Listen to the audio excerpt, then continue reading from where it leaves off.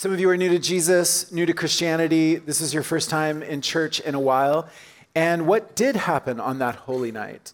What that song is pointing to, like what's the significance of that night? That's the question we're asking. And so I recognize that this could be maybe the first time that you've been in church in a very long while. And so I want to get to the heart of it. What is at the heart of the Christmas story? Together, I want us to ask, why should we care about that holy night? Why should we care about the birth of Jesus? Why does it matter so much? Did you know that time is measured by the birth of Jesus? Have you ever sat back and asked yourself why we call this year 2023? It's random. Why 2023? Well, this is 2023 years, give or take a few, from what event?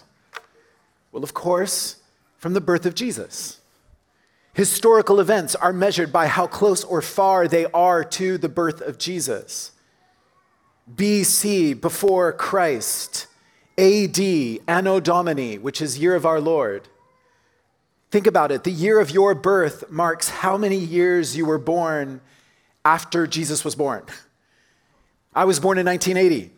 So that is 1,980 years after Jesus. From the moment of my birth, my life is defined in relation to Jesus.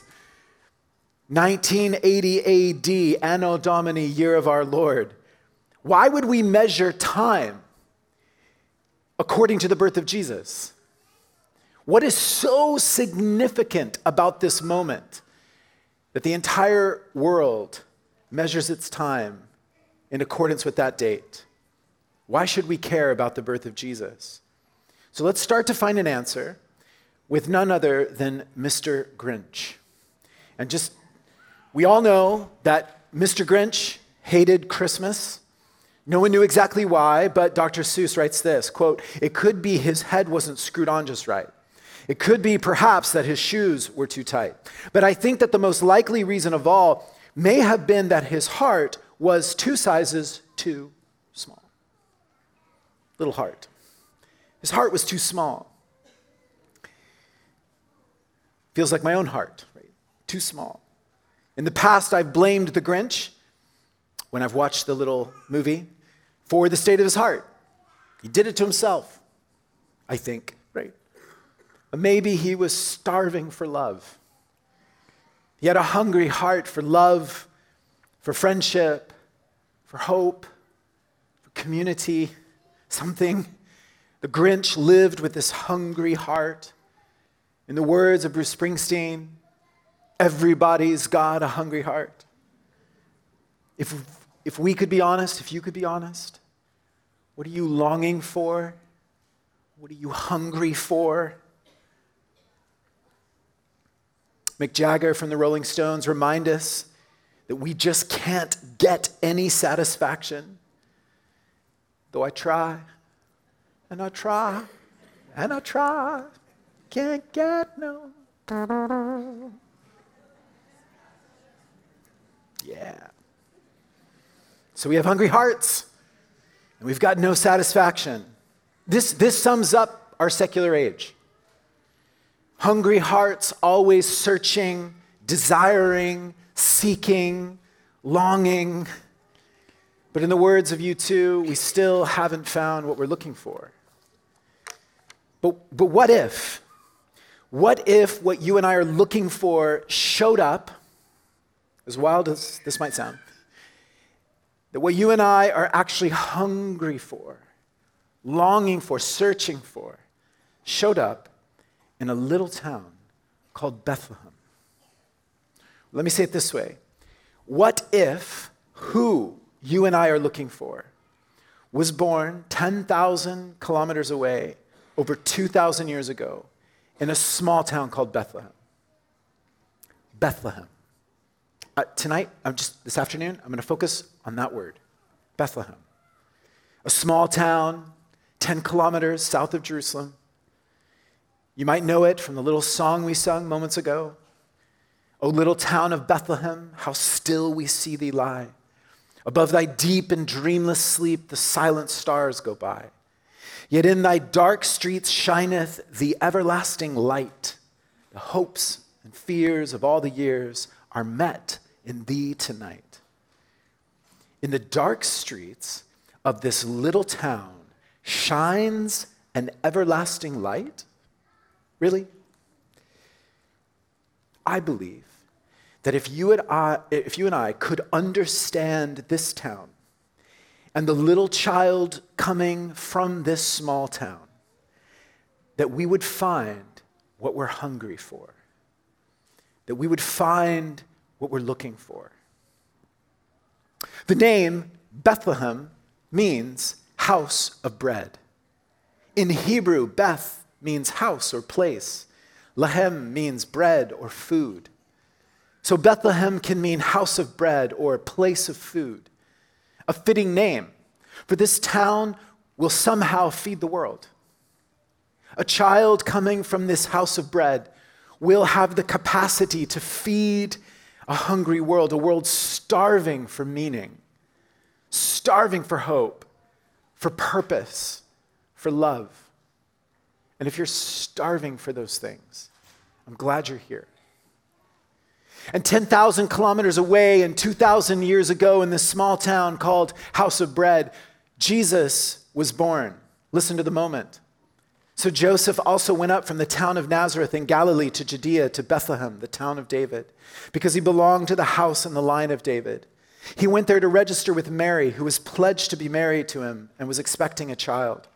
While they were there, the time came for the baby to be born, and she gave birth to her firstborn, a son. She wrapped him in cloths and placed him in a manger because there was no guest room available for them. Jesus, born in place of food, born in house of bread. Bethlehem, a small town, but it punches above its weight. Did you notice that the passage mentions Bethlehem as the town of David? Who's David?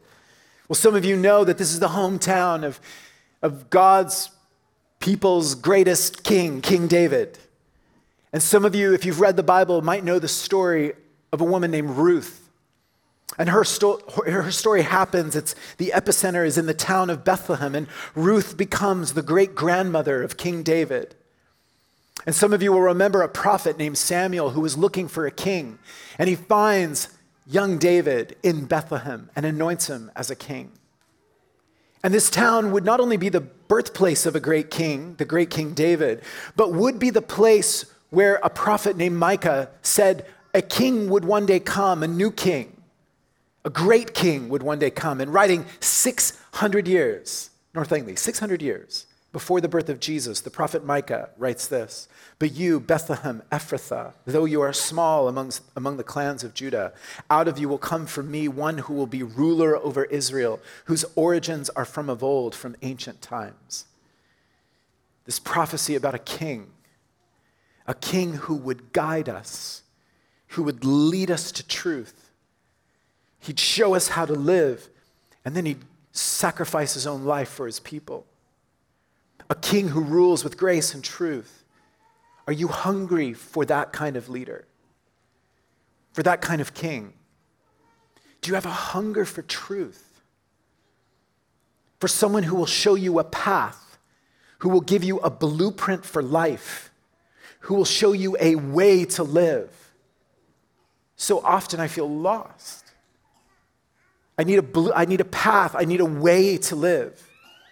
And there's a king who's come and loves us enough to point us to truth. My experience of our secular world is that we're lost, we're polarized, we're self-seeking, we're angry, and we are in desperate need of someone, a king, who could show us true life. What does that true life look like? If you've come hungry for a way and a path and a blueprint of what a true life could look like, then I'm glad you're here. Now, not only does Bethlehem give us a king, but from this little town we receive a savior. Just outside Bethlehem, there were shepherds watching sheep, and they were frightened by an angel that showed up and said this to them: Do not be afraid. I bring you good news that will cause great joy for all the people. Today in the town of David, a Savior has been born to you. He is Messiah, the Lord. This will be a sign to you. You will find a baby wrapped in cloths and lying in a manger. In house of bread, place of food, Bethlehem, a Savior has been born. Jesus is not just a king, he's a Savior. Do you need to be saved? Do you feel deep within you this longing to be saved, to be rescued, to be healed? What does he save us from exactly? Well, the Bible goes on to say it's from our sin. Our sin that Matthew, when I look up the core of my own life, I find lots of things that I know should not be there. Things I've done, things I've said. And I need forgiveness of sin. And the story of Jesus is one where he would eventually give up his life, and that somehow on this cross, as he sheds his own blood, he would somehow be forgiving us of sin. What if that's true? Do you hunger for a new start, a fresh start?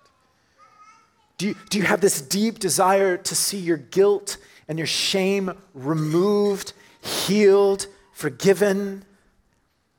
If you saw a ledger of all of the things you've done, the mistakes, the things you've done to others, the sins, if I saw a ledger of all of that in my life, what if that ledger could be wiped clean? Like, what if that could happen? You don't tonight need to believe that that could happen. All I'm wondering is what if? Like, what if this story is true? That you could have a fresh start, a new beginning, no longer living under the crushing weight of guilt and shame. Is that not what your heart and my heart longs for? A fresh start. A Savior. Finally, not only is Jesus King and Savior, but he's God. The angel said to Joseph, they will call him, that's Jesus, Emmanuel, which means God with us.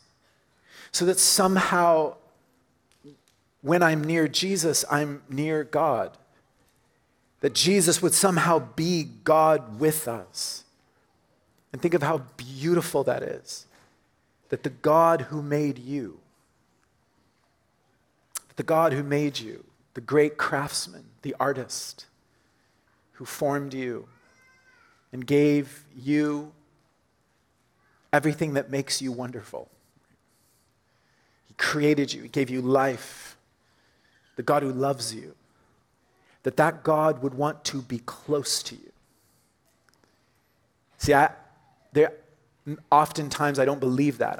What I think is that God wants to pull away from me. Maybe God wants to push me away.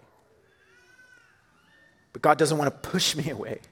God doesn't want to push you away. God longs to be close to you, Emmanuel, near you, so he can pour his love upon you and pour his mercy upon you and pour his grace upon you and his forgiveness upon you and his entire life upon you, that you would know that you're loved by the great artist who formed you and made you. Like, what if that is true?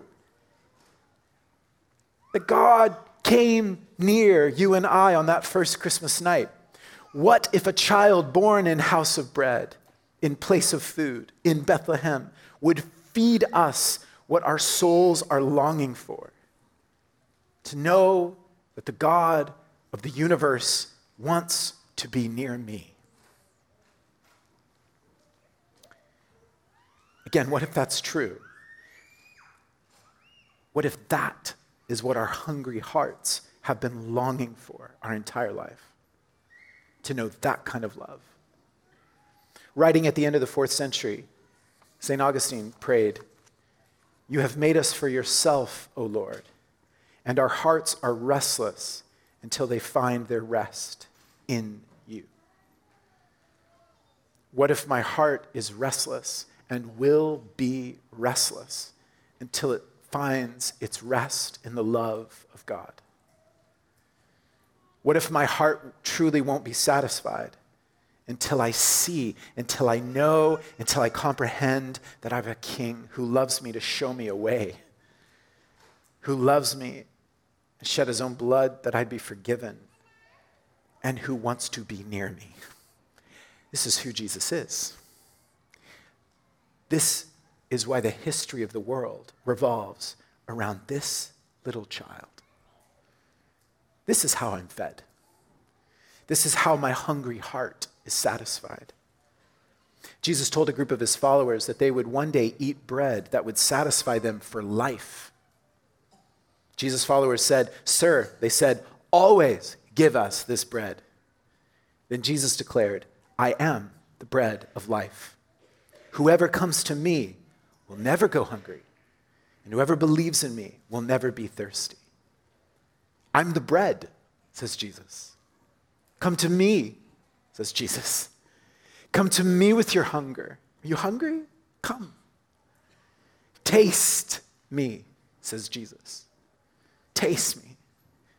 A secular age that is hungry and cannot get satisfaction, and who still hasn't found what it's looking for, and who lives with a growing ache at the core of their soul, with a heart that is two sizes too small, is invited to come and taste Jesus, to taste the bread of life. So I'd love to welcome you to come and taste more of who Jesus is. We have a course that my wife and I love here at our church called the Alpha Course. And it's starting in the new year. It's just 8 weeks long. And for any of you who find yourself, and you label yourself maybe atheist, agnostic, maybe you're on a spiritual search, maybe it's been a long time since you've been in church, and you just have some questions, we would love for you to come. Alpha is for you. It's 8 weeks long. It's on a Wednesday night starting January 24th.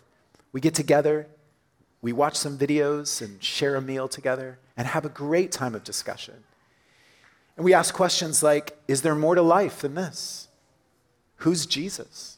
Why did Jesus have to die? Who's the Holy Spirit? We ask lots of questions, and we listen to one another over a meal. And there's childcare. Woo, woo. Free meal, childcare, sounds good. And also, we're really excited that on Thursday night, so we're offering a new Alpha course. So our normal Alpha will be on Wednesday in English. But on Thursday, for any of you who speak Mandarin or have a friend who speaks Mandarin, we're offering our very first Chinese Alpha. And we're super excited about it. So please let your friends know or family members know.